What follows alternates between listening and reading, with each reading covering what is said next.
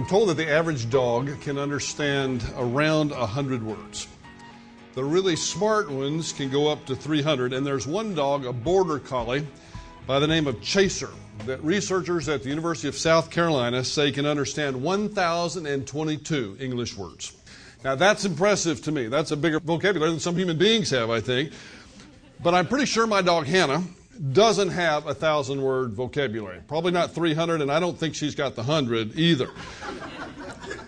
Last Sunday night, we had all the rain on Sunday, and that was a good thing. We all appreciated that. But we let my dog Hannah out after I got home from church on Sunday night in the backyard. It was real muddy. She goes all around the backyard. She comes in with paws that are knee-deep, I guess you'd call them on a dog, knee-deep in mud. Brought her in the house. She's supposed to sit down like a good dog. Sit, Hannah. She's supposed to, that's only 2 words. Sit, Hannah. Supposed to sit there and let me wipe her paws off, but she doesn't. She's so excited because of the rain, she bounds right past me and runs all over the house, gets mud everywhere. Everywhere. So once I caught her, I calmly, very calmly, sat down with her and explained in the most logical and reasonable way that I could that her behavior was simply unacceptable. And now I have to get the carpets cleaned, I told her.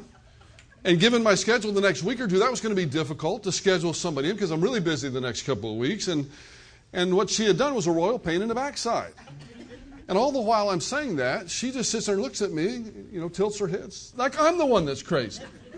I look at her and say, look, I'm not the one that's crazy here. I'm not the one that ran all over the house with my feet muddy. You're the one that's crazy. And I'd appreciate it if you don't ever do that again. It still didn't get through. Even though at the end I was talking real slowly, I'd appreciate it if you would never do that again. So she tilts her head like I'm speaking Chinese. And that's frustrating. I wasn't angry, believe it or not, I wasn't angry. I was speaking slowly, but I got the feeling that I never got through to her.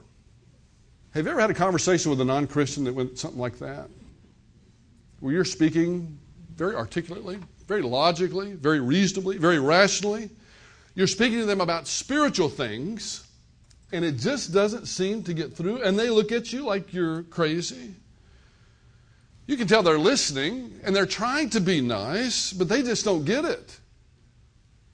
And when it's all over, you get the distinct feeling that they think that you're just a little bit off. Nice, perhaps, but you're just a little bit off speaking to them about these things.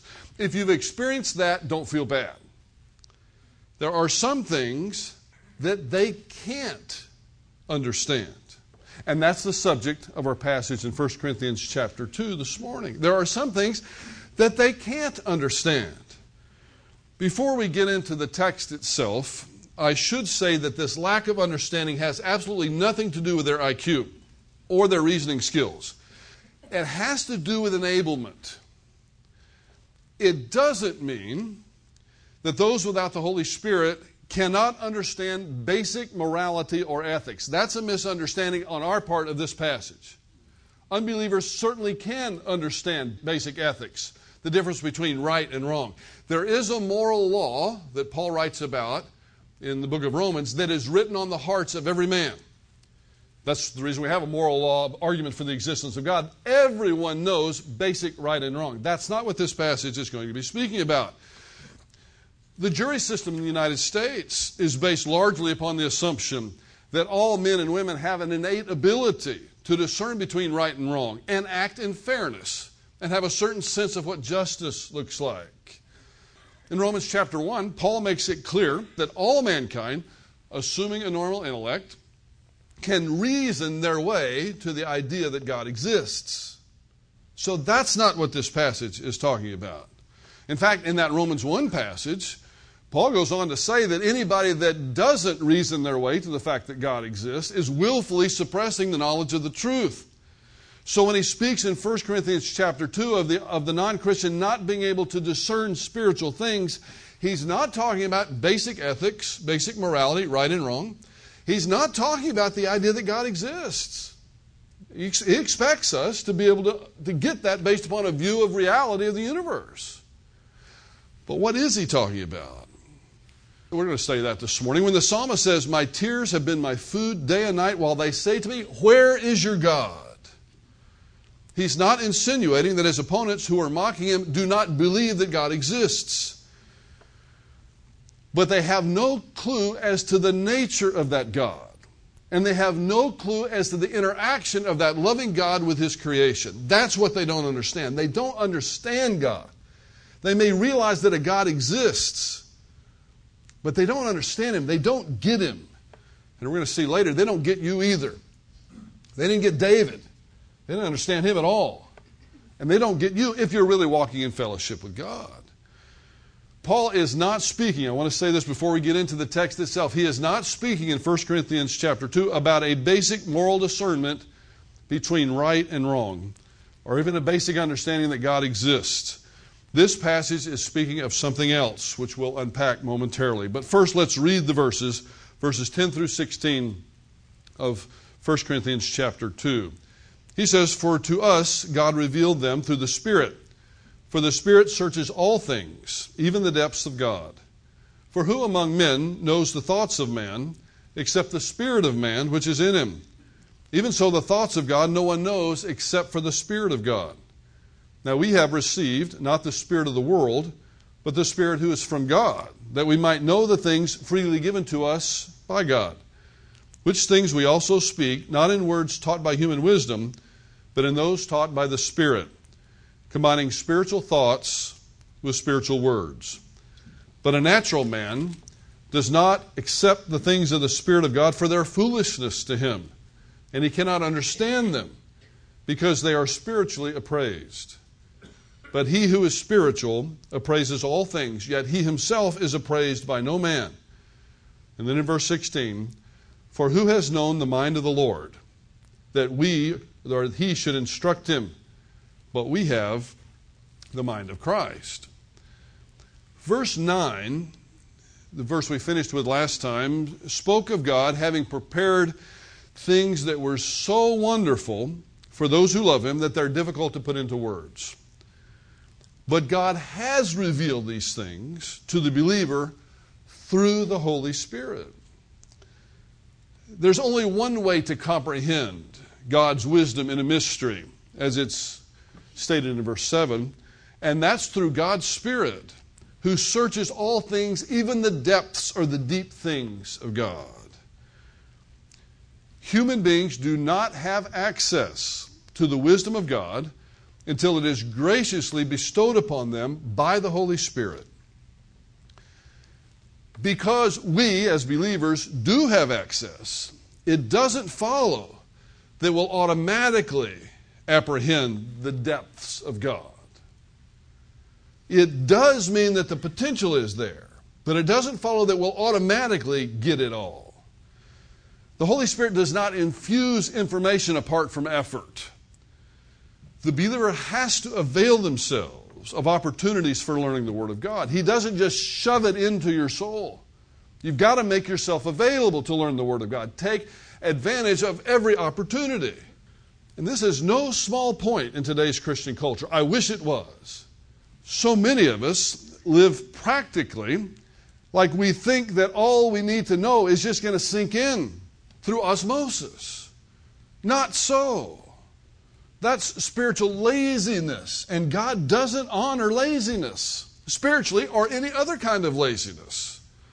I'd invite you to read the Proverbs and come away from that book thinking that God honors any form of laziness. Not at all. He expects us to do the best we can with what we've been given.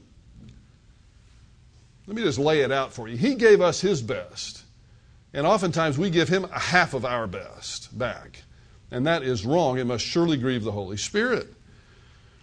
In this context, in the context of 1 Corinthians chapter 2, the specific aspect of the wisdom of God that is in view is the divine act of love that was exhibited at the cross, and the relationship a person could have with God based upon that divine act. That's the specific spiritual mystery that's in view in chapter 2.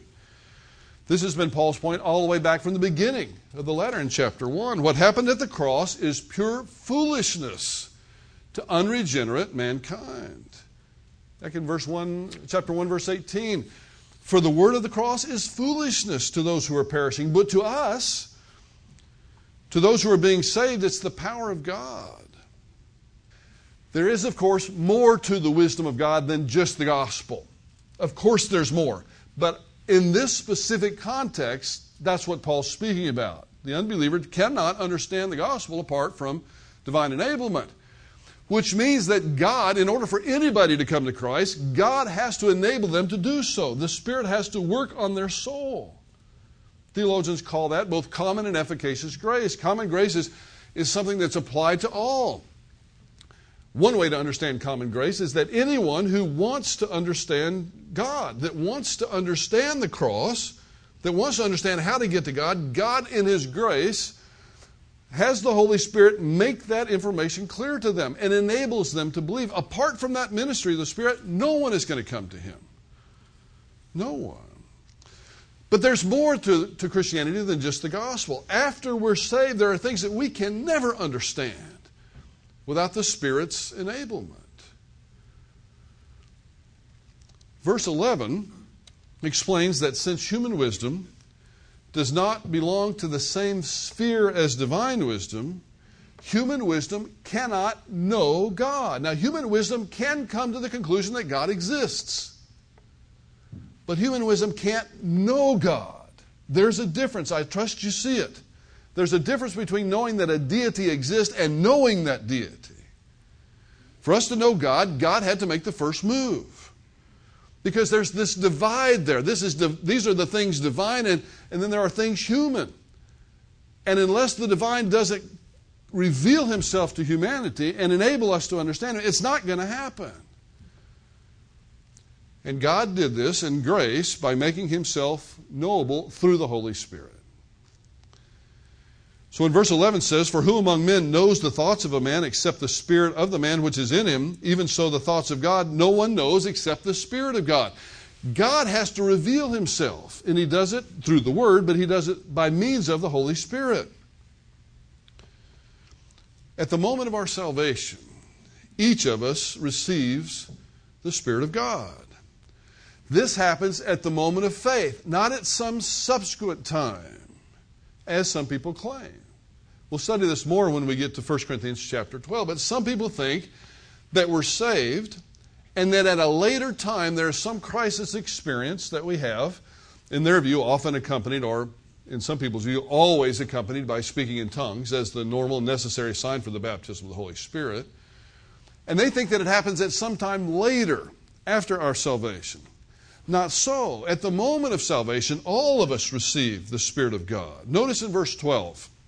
Now we have received, not the spirit of the world, but the Spirit who is from God, that we might know the things freely given to us by God.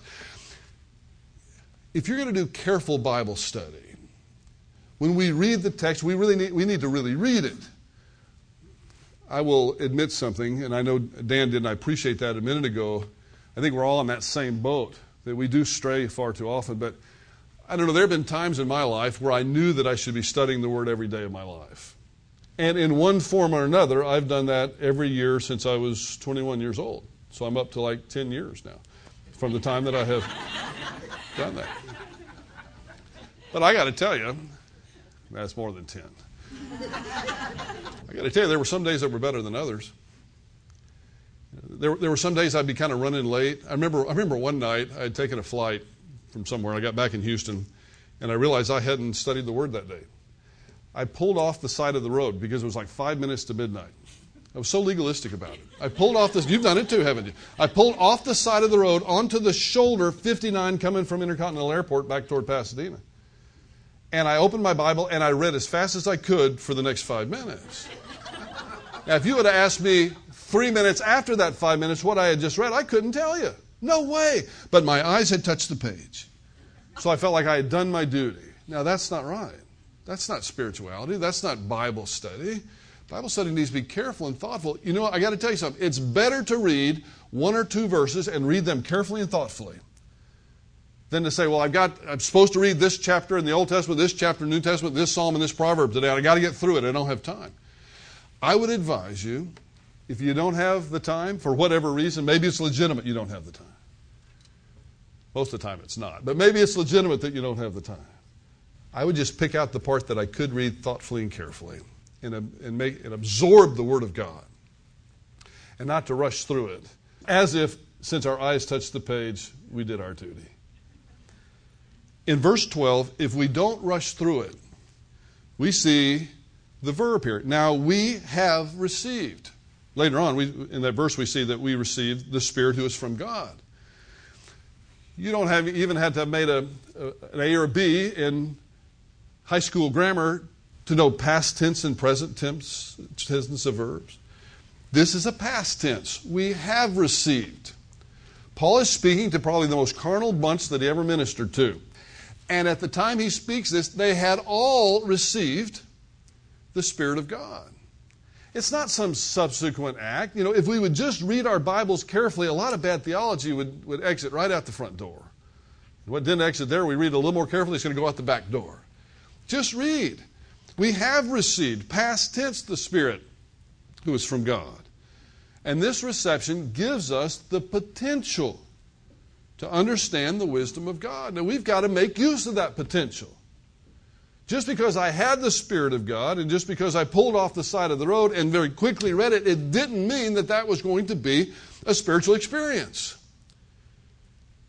Matter of fact, it was probably a carnal experience, and God was probably up there thinking, what is he thinking? What is he doing? Who does he think he's fooling? What difference does it make if it was 5 minutes till 12 or 5 minutes after 12? The only difference it made, I wanted to keep my streak going. Really, that's what I wanted to do. I wanted to get to the end of my life and say from every day of my life, from age 21 on, I studied the Word of God every day of my life.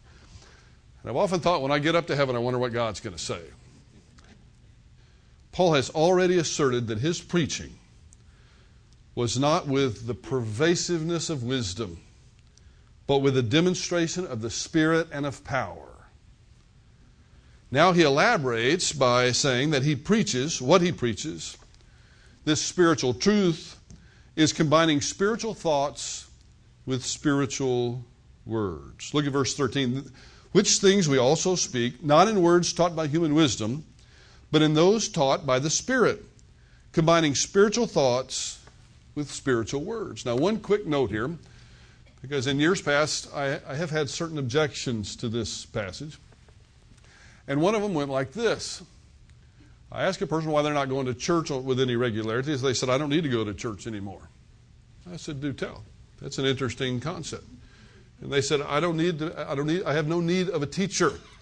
The Holy Spirit is my teacher. And I have no need of a church. The Holy Spirit's going to be my teacher. Anything I need to know, He's going to let me know. That's a gross misapplication of this passage. What Paul says here, he preaches spiritual truth by combining spiritual thoughts with spiritual words.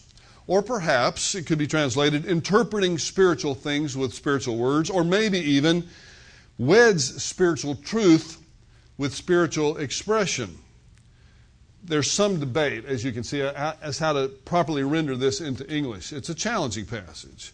But the basic idea is that Paul has drawn what New Testament scholar David Garland calls a thick and heavy line between things human and things divine. And the only way this line can be crossed is by means of the Holy Spirit, with the help of the Holy Spirit.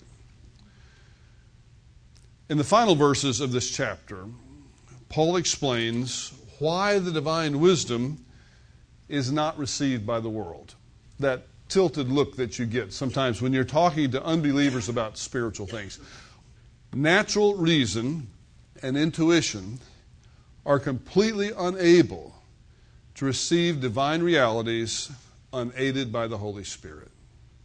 Natural reason and intuition are completely unable to receive divine realities unaided by the Holy Spirit. And as I said before, it has nothing to do with intellect. Nothing to do with high IQ or low IQ. Natural reason and intuition can't do it alone. I do believe that the Holy Spirit uses our natural reason and intellect and intuition to work through. He certainly did with the Apostle Paul. It's no accident that he picked the Apostle Paul to write the letter to the Romans about justification by faith. So he used that intellect. But that intellect alone wasn't enough to get Paul to understand it. Look at verse 14. But a natural man does not accept the things of the Spirit of God, for their foolishness to him, and he cannot understand them because they are spiritually appraised. He cannot understand them. Again, don't make the mistake that some Christians have. Some Christians say that an unbeliever cannot distinguish between right and wrong. You're making a huge mistake if you think that. The Bible never expresses that. In fact, there is a moral law written on the hearts of men that does distinguish between right and wrong. Basic right and basic wrong. It doesn't mean that the unbeliever can't come to the conclusion that God exists.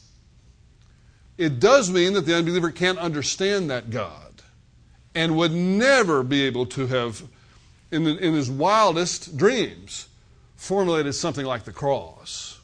That's what Paul's been saying since chapter 1. The cross itself is foolishness to them. Now he says they cannot understand them because they're spiritually appraised. The designation natural man, in the Greek Bible, it's psychikos anthropos, natural man, is not referring to an immature believer here or a carnal Christian, but to an unbeliever, relying upon natural abilities and intellect to comprehend the things of God apart from the Spirit's ministry. In the next chapter, he'll talk about believers who fail to comprehend. But here he's talking about the unbeliever who fails to comprehend. The psychikos man, the natural man. Paul's going to use two interesting terms in chapter 2 and then in chapter 3 to describe two distinct groups. Here he uses psychikos. Sometimes it's translated soulish. That's the best we can do, but natural is fine. To describe the unbeliever. And then in the next chapter, he's going to use a word that we'll study, sarkikos, or fleshly, to describe the weak believer. Two different terms. Psychikos, the natural man, is an unbeliever.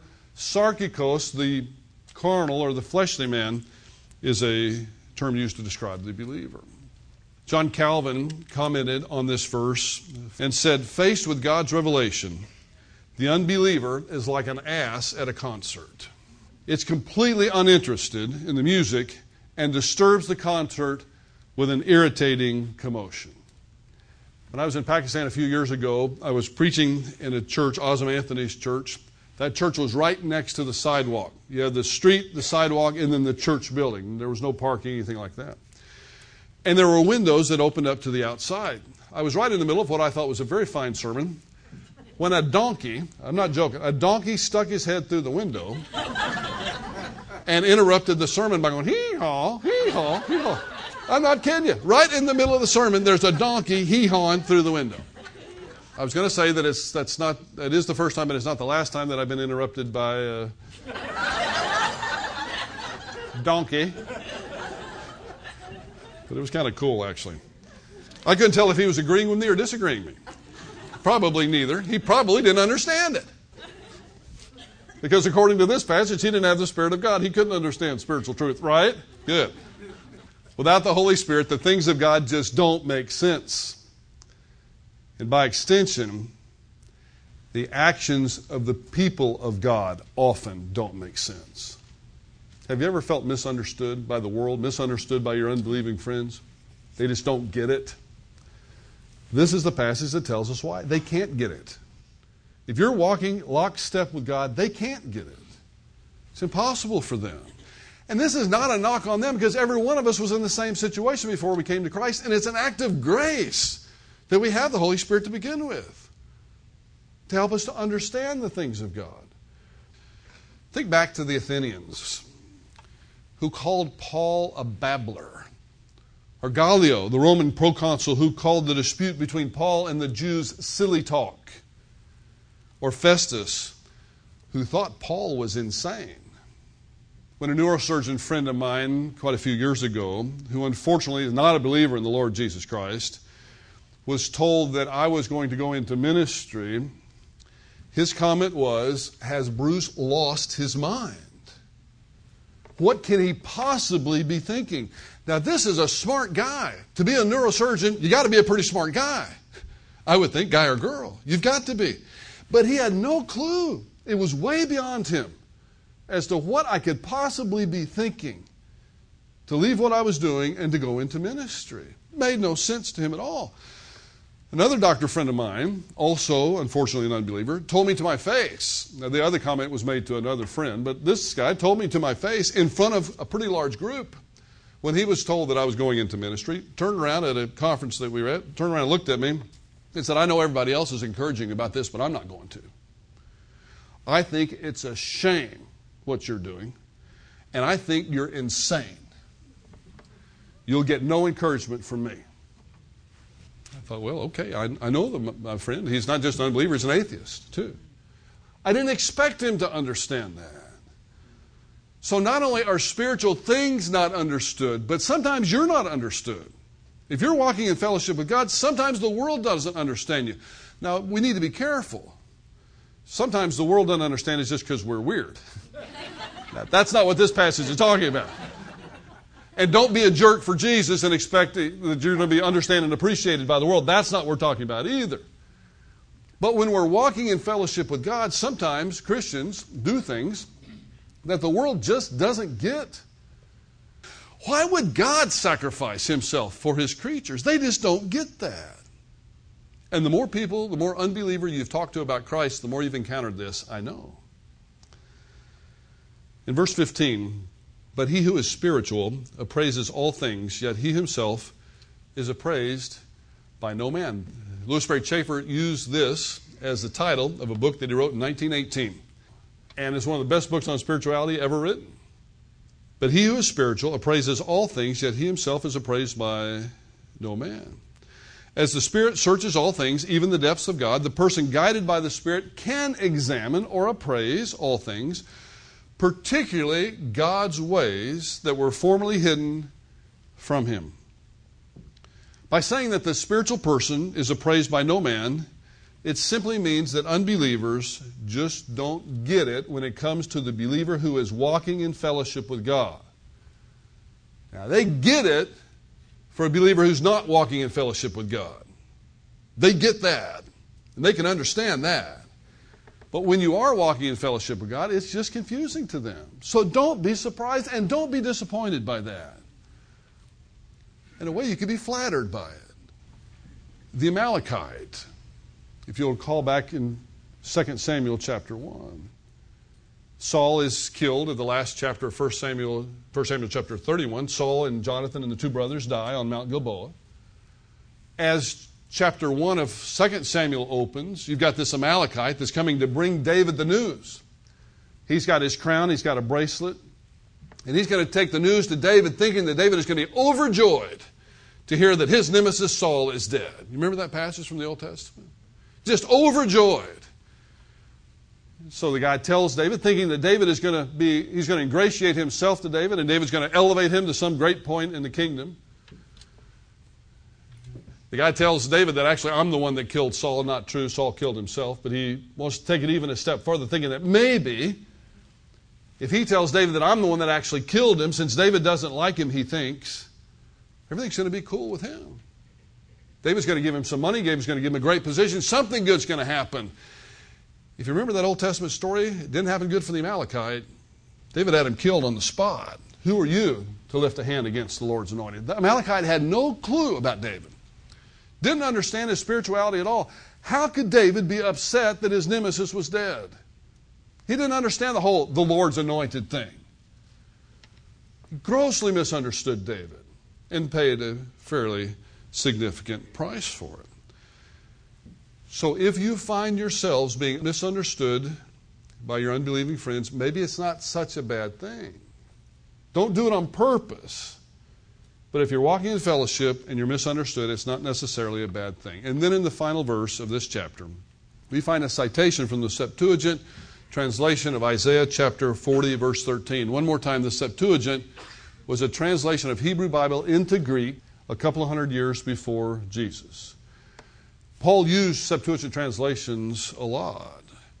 So this is a translation, fairly loose citation from the Septuagint of Isaiah chapter 40, verse 13. The point is that we have the Spirit of the Lord, and therefore we can really know Christ. In verse 16, for who has known the mind of the Lord that he should instruct him? That's the part that's a citation from Isaiah. Who has known the mind of the Lord that he should instruct him? The answer is No one. That's Isaiah's point back in Isaiah chapter 40. No one knows the mind of the Lord. We can't give the Lord any instruction at all.